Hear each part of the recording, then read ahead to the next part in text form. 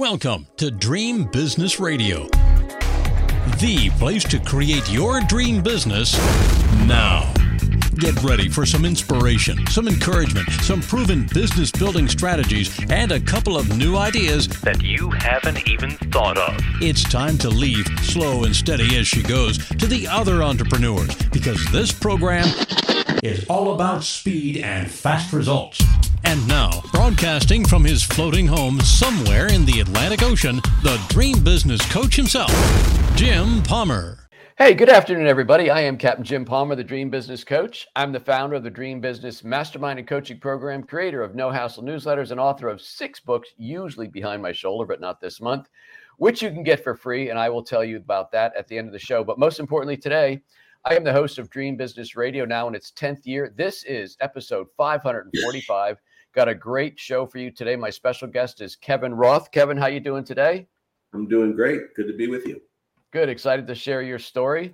Folks, this episode of Dream Business Radio is brought to you by the Dream Business Mastermind and Coaching Program. Whoa, imagine that. If you're an entrepreneur or small business owner who is tired of slow to no growth in your business, if you're feeling overwhelmed, unfocused, but especially if you'd like to learn how to create multiple streams of revenue, which is the number one way you actually create a very healthy income, then you want to be part of this extraordinary virtual mastermind led by me, Captain Jim. You can learn more at dreambizcoaching.com, dreambiz coaching.com. All right, let me tell you about Kevin Roth, and we will dive right in. Kevin began playing the dulcimer in 1972 at the age of 13. At 16, he recorded his first album. Yes, back then it was albums. And between 1974 and 1984, Kevin recorded 10 albums, established himself as a prominent folk singer and dulcimer player. In 1984, Kevin performed the theme for the PBS children's show, Shining Time Station. Kevin is friends and has collaborated with Paul Stuckey. You may recognize the name from the legendary trio Peter, Paul, and Mary. His musical career has taken him to concert and symphony stages around the world, including 2 appearances at the White House. And just when everything was going along swimmingly, I guess, then, boom, life took over. And Kevin, very much like my story, had a pretty bad diagnosis with melanoma. He had a choice to either accept a death sentence. His was worse than mine. He had either a death sentence or he chose to live. And obviously he chose life. We're so glad he did that. Kevin not only discovered, but in the process, how to survive, but also how to become truly happy and thrive. Today, Kevin now guides individuals and groups in the discovery of what really matters to them, how to accomplish their goals, and how to handle stress, something I think we both know about, which is an essential factor to a healthy life. Kevin, welcome again to Dream Business Radio, my friend. Good to be with you again. So first of all, in San Diego. Florida, yeah, 2 pretty nice weather situations right now. Yeah. First of all, we're about the same age. We're both melanoma survivors. And so I'm happy to spend this time with you. But I'm also a fan of folk music. And it's really interesting that we connected. And I think before we catch up to what you're doing today, which is really how we got connected, let's go back to 1972. As I said, you were 13 years old. You started playing the dulcimer. And I was thinking, when I was 13, I bought a drum set. I wanted to be like Mickey Dolenz of the Monkees, right? Mm. How did you happen to pick up the dulcimer? I mean, was that like somebody handed it to you, or did you have interest in it? I didn't even know what a dulcimer was, actually. I saw one at a party. I saw a young, pretty lady playing one in the kitchen at a party, and I just fell in love with the dulcimer, and then became friendly with her, and we're still friends. And so I've been playing dulcimer, and Anne's been a friend of mine for 55 years. Wow. At what age did you realize? I mean, as I said, you actually you did a record album, and you're being a musician and songwriter and everything's pretty much your whole life. But when did you realize music was going to be your life? Like, did the bug bite you so much as a teenager, or what? Did you go to college, and what happened? No, I started to play the piano by ear around the age of 4. So I was born with really 2 major things going on: music, and I was always spiritually curious. So I played the piano, and then one day my sister brought home a Peter, Paul, and Mary album, and I fell in love with Mary and their music. And then when I saw the dulcimer, I just thought, you know what, I'm going to be a performer like Peter, Paul, and Mary, and I'm going to make it. And I sort of I saw as a child really three distinct future visions of my life, which I talk about in my book. And the first phase was that life would be kind of difficult, but musical. And the second was it would be musical and successful, but difficult. And then the third was where I'm in now, which is successful and happy. And music was sort of my lifeboat through a lot of ups and downs in life. But I got very lucky, and I got a record deal at 14, and I got a TV show when I was in my late 20s, early 30s. Yeah, so... yeah. You had a record deal at 14? Yeah, I played the dulcimer. I saw it at 13, and I got a record deal at 15. I'm sorry, it came out, I think, when I was 15 or 16 on Folkway Records. So I did a dozen albums for Folkways, which is part of the Smithsonian now. Then I got into children's family music and Shining Time Station, and then back to sort of adult music for a while till I went on a sabbatical leave of sorts. I'm guessing at that age, did your parents have to sign the contract, or how did that work? That's a good question. They should have, but no.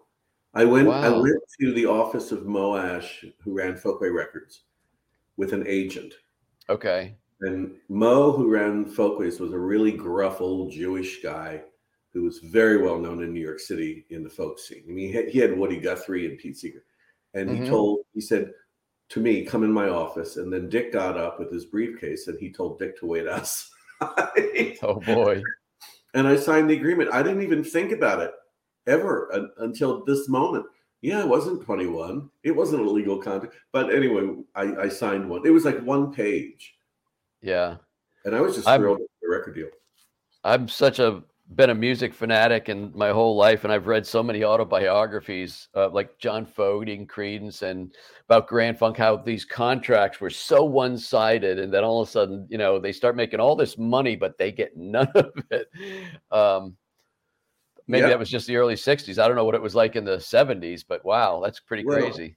I'll tell you a funny story. After I recorded for Folkways and got a bunch of recognition, musically at least, for my career, my father suggested that I start my own record label, because I had started to record for a children's record company, and the album Lullabies for Little Dreamers did really well.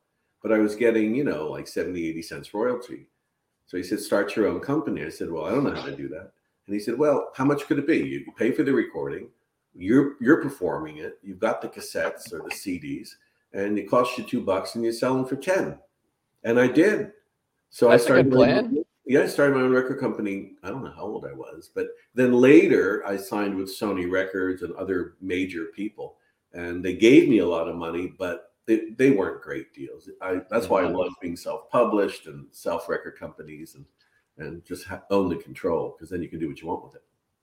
Did you start out playing other people's music, or did you know you were a songwriter? Because I know you've written a lot of music. I did both. My main influences were Peter, Paul, and Mary, Joni Mitchell. Not many dulcimer players, interestingly enough. And then I started to write very young, sort of to get my feelings out. It's what is great about being a songwriter or an author, as you know, you get your feelings out. And what's wonderful about being a performer, especially when you're young or at any age, is that people applaud you and then they pay you for your thoughts. Yeah. Whether you're an idiot or not, they seem to do that. So, So before I transition into the book, because me just being a music fanatic and I'm so fascinated with the whole industry, actually, did you have any, today we might call him a coach, but not in the 70s. Did you have any mentors? Your dad said, we used to start a music, your own thing. Was anybody leading you by the hand at that point, or were you kind of figuring it out as you go, entrepreneur style? I got nothing but bad advice. Oh. The advice that was great was from my dad and my gut. Because people they didn't want me to play a dulcimer because nobody knew what it was. Yeah. Then they wanted me to do things a certain way. And if you say to me, go in this door, you can be guaranteed I'm going to take the side one. It's just my nature. Mm-hmm. So I have to sort of find my own niche and do it my own way. I did have a really good agent for a while, and she booked some shows. But when you're in the music business, you get to know other musicians and you hear about the good things and the bad things, and you keep your eye open and just cross your fingers and do your best. Yeah. So Kevin, let's fast forward to really just a few years ago, 2015 to be exact. You get this phone call and your doctor tells you have stage 3 melanoma. And I read in your book where you then said he said you had a 70% chance of dying within 2 years. I mean, wow. I mean, obviously I know it. I kind of know hearing news like that must have hit you like a ton of bricks. Oh, it floored me. It completely changed my life. Yeah. Because when I went in to the dermatologist, it was just a routine dermatology appointment. He said, but I don't like that dark freckle on your nose. So they took that off, and then they said that wasn't cancer, and they were wrong. The pathology report was wrong. Then a couple months later, I had a lump under my chin and a lymph node, and they took that out. And then they called me 9 o'clock on a Monday morning and said, listen, you've got to get to an oncologist immediately. So that began the world of, I'm now in the world of the C world, cancer world, which I never in a million years thought I'd be in. Right. I smoked, I never did anything. But as you found out, as many do, 1 out of every 2 people have cancer.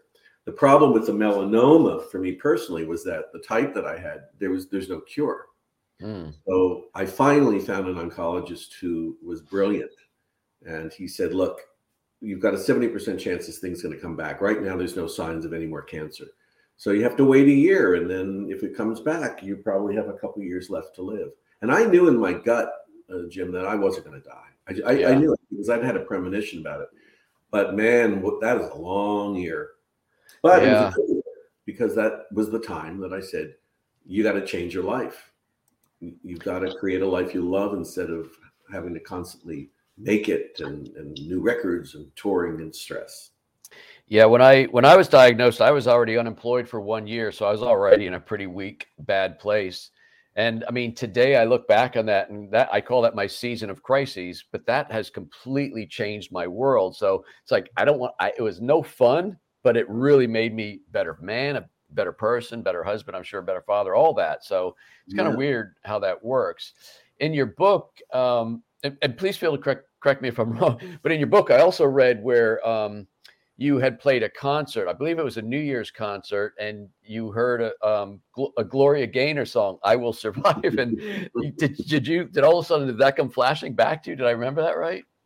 Yeah, I start the book out with that story, and everybody loves that story, and everybody reads the book because of that story. So the story is that I was playing a concert in Portland, Maine on New Year's Eve, and I was depressed. I was freezing cold because I used to live in Florida.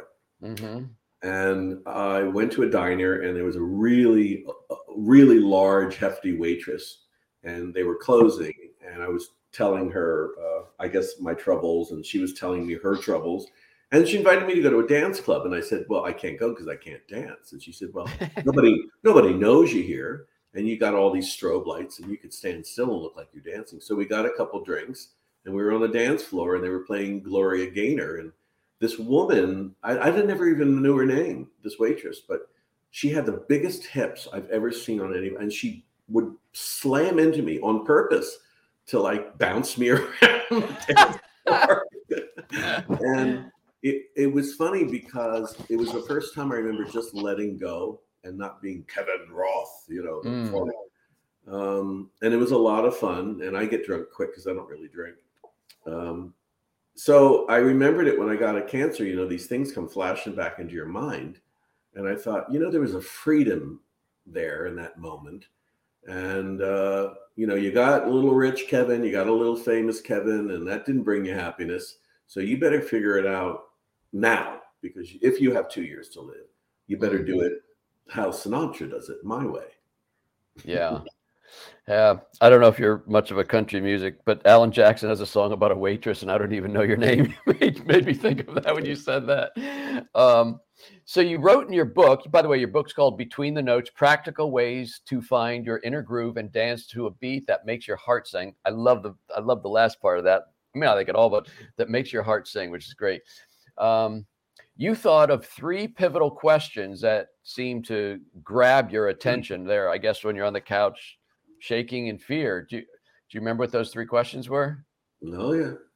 What matters to me? Yep. Why does it matter to me? And what am I going to do about it? Right. And the answers were real quick in coming. What matters to me is my dog, my music, my art, and spirituality. Why does it matter? It's because it's authentically who I am. There's no bullshit involved. That's who you are. Mm-hmm. What are you going to do about it? Well, I was living in Kansas at the time. So I said, I'm getting the hell out of Kansas. It was February and it was freezing. And I said, I'm going to figure out a way to live in San Diego, almost bankrupt. So I called around and I got an apartment for what I could afford, which was great. It was like a miracle. And I moved to San Diego and never looked back. And what were you doing in Kansas?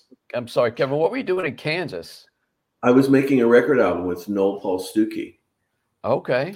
Yeah, and I was hanging out with my sister for a while because my life sort of imploded back in Florida. So I went to live with her. Well, I ended up getting an apartment, but I ended up going there to kind of reframe my life, and that's where I got the diagnosis of cancer. I'm sorry. So you were in Kansas when you got the diagnosis. Mm-hmm. Yeah. And then you, in figuring out who you are and what you wanted, had you lived in San Diego, or was that just a dream of yours? No, about 15, 20 years prior, I owned a home here. Okay. That was during the rich and famous period of my life. Okay. But I said in Kansas, I said, I can afford $1,000 a month, and I want a 1-bedroom by the beach with parking and laundry, which is almost impossible. But I found it, and I create these. And this is what I teach people to do. As a consultant or a teacher, is I teach people. The first thing I ask clients, is, what don't you want in your life anymore? Then what do you want? And know why, and then let's create it, because it's not impossible at all. I completely turned my life around, and the clients I work with, they've completely turned their life around. The key to doing this, as from all the books you've written and interviews you've given and the coaching you do, is you have to want it. Yeah. You have to be ready. You have to say, I am done with this unhappiness and I want to have some joy in my life. And then the universe opens up to you if you ask. Yeah, it's interesting when I'm coaching people, and I always describe it as peeling the onion back, because some people, if I say, well, what do you want? And they'll give you an answer, and it's really not the right one.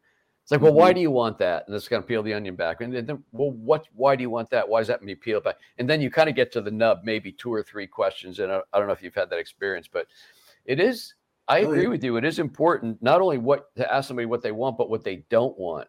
And really, Kevin, I think probably in the last 3 years, it has crystallized with everything kind of we've gone through and social media and all that. It's like, I do not want to be around negative people. Yeah. I don't want naysayers or doomsayers. I don't want people telling me, no, you can't do it. It's like, man, I used to, in the old days of social media, you might, I'll give them one more chance. If somebody, like, pardon my expression, pisses all over, boom, you're gone. I just don't have time for it. And I don't want it. And actually, possibly more important than that is, I know what it does to my brain if I have to think about it and nurture it, I guess. Yeah, I was telling a client just yesterday. I said, when you believe the negative thoughts, you suffer. Mm-hmm. So, thoughts create feelings. So you have to look at, is this thing that's bothering you, first of all, is it even true? Like, for instance, money. People say, I want money. People don't want money. Money is paper. They want the feeling that money gives them, right? Right. So, or the freedom it can provide, right? Yeah.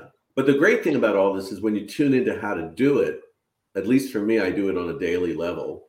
And I'm always reinventing my life all the time, happily. It's like tuning a guitar. You get in tune when you get cancer, because you got to, right? You get in tune. And then as long as you tune your guitar every once in a while throughout the day, it stays in tune. If you ignore it, it goes way out of tune. And then that's right. So it's like I do retuning on myself throughout the day. It's all really automatic at this point. What a great analogy. Being an author myself, I enjoy books, but I enjoy diagnosing, if you will, or diving in to see how they're written. So one of the first things I do, if there's going to be a book I'm going to read, or if I'm going to be interviewing a guest, I'll go to the table of contents, because I think the table of contents, well, this is going to seem like the obvious moment, but it's a window into what the whole book is. But for me, as a copywriter and a writer, it's a window into how creative, or, instead of chapter 1, where it all began. I mean, that's kind of boring.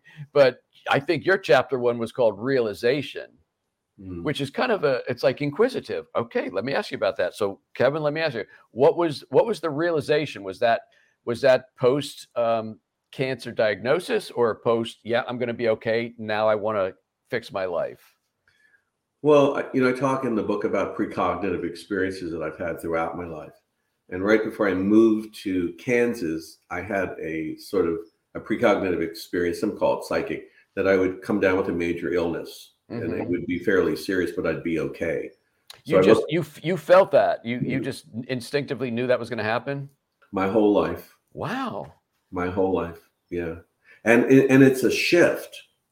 It's a shift, and it's a strong one. It's a thing that says, stop, look and listen. That's happened. And you and I have spoken before about my own coaching practice. That recently I hit a wall, a good wall, where it said, what you're doing is great, but it's not working for you. So you need to step back and look at what is going on and follow it, knowing that it's going to be amazing. It's wonderful. So that's why when the doctor told me you'd be dead, I said, no, I'm not.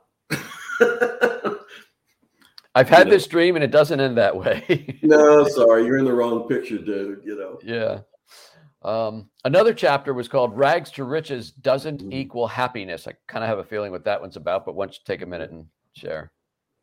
Well, I thought if I was rich and famous, I'd be happy. And you're not. Money doesn't buy happiness. It makes a more comfortable living. But when I've been very rich and I've been very broke. When you're a folk singer, it's pretty a tough living.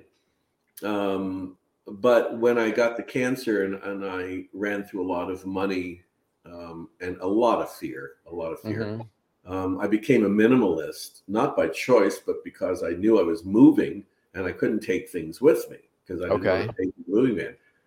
I'm still a minimalist, man. I love it. In fact, a friend came in here the other day. He says, your place is so clean. I said, it is?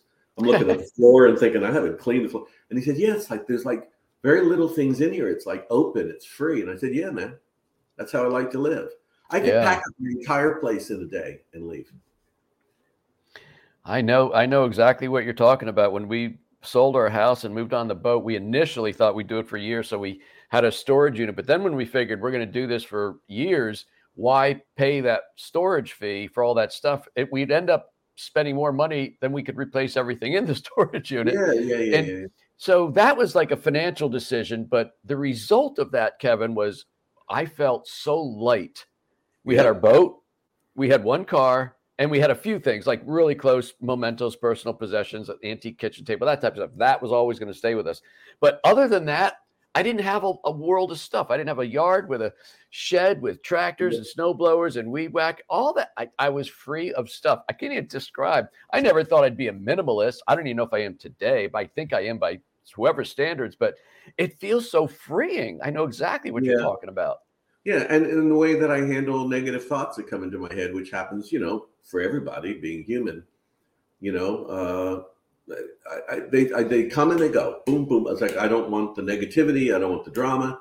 Boom, boom, boom. It's a choice that we make, and that I teach people how to recognize, and the tools to do to make it flow better for you. Yeah. 2 more chapters I want to ask you about, and then I want to talk about your coaching business. Everyday joy. What's that chapter about? You got to get up and create it.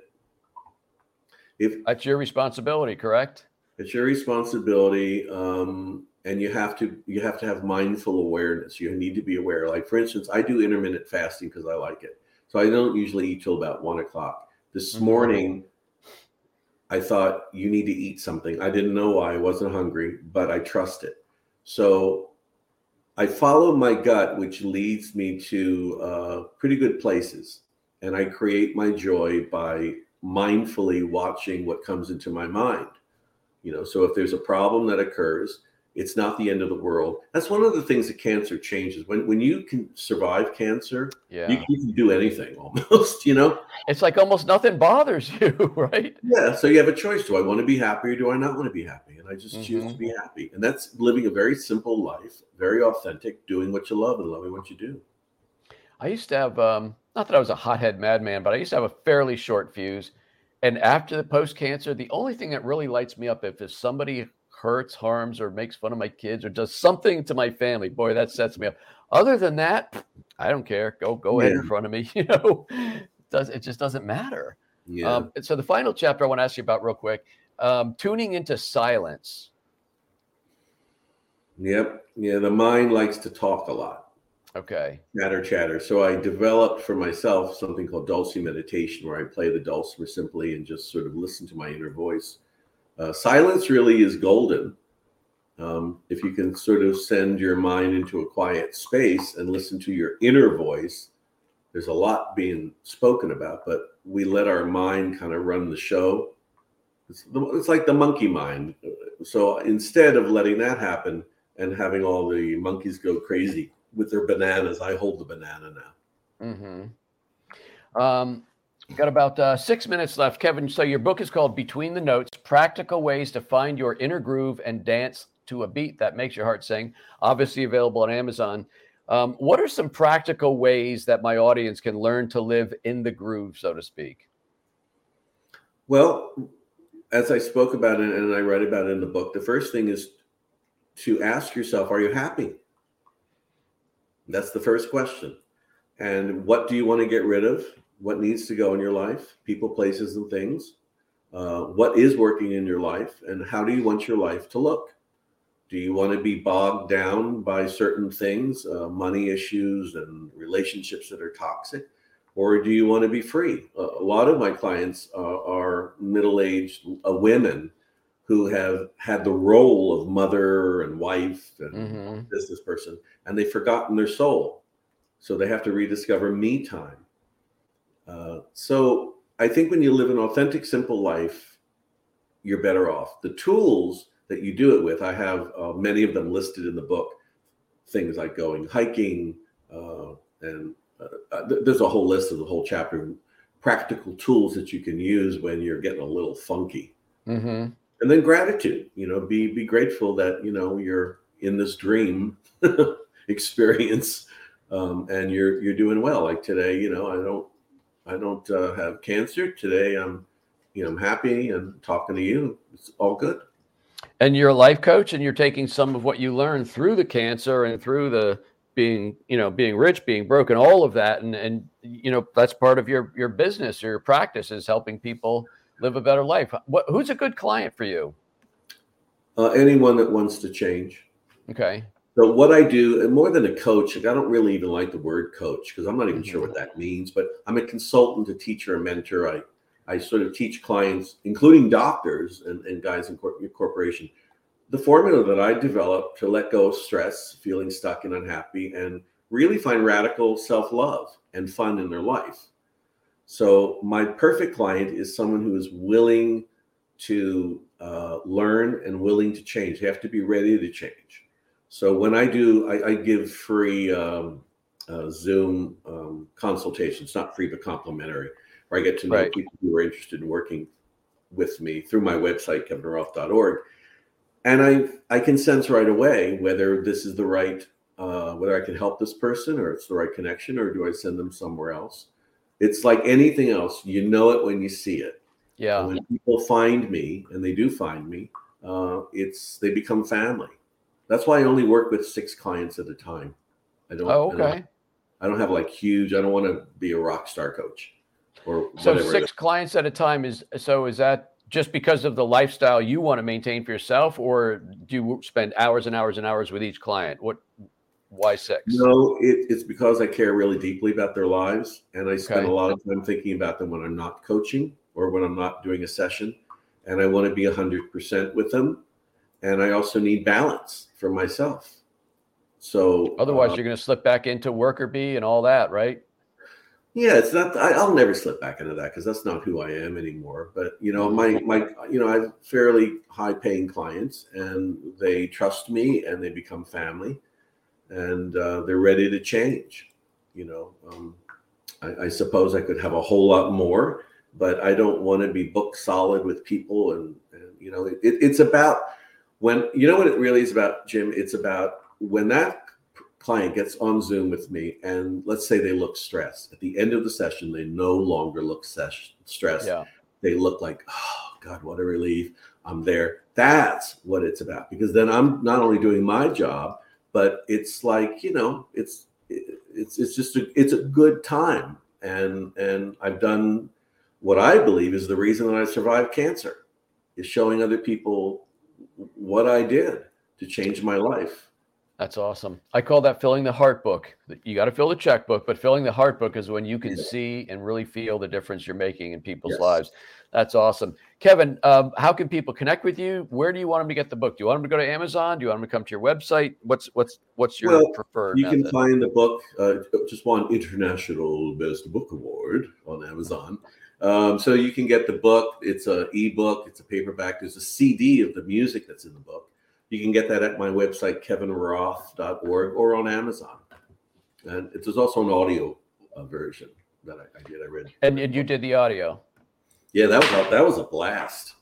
Are there songs? Did you put songs in there too?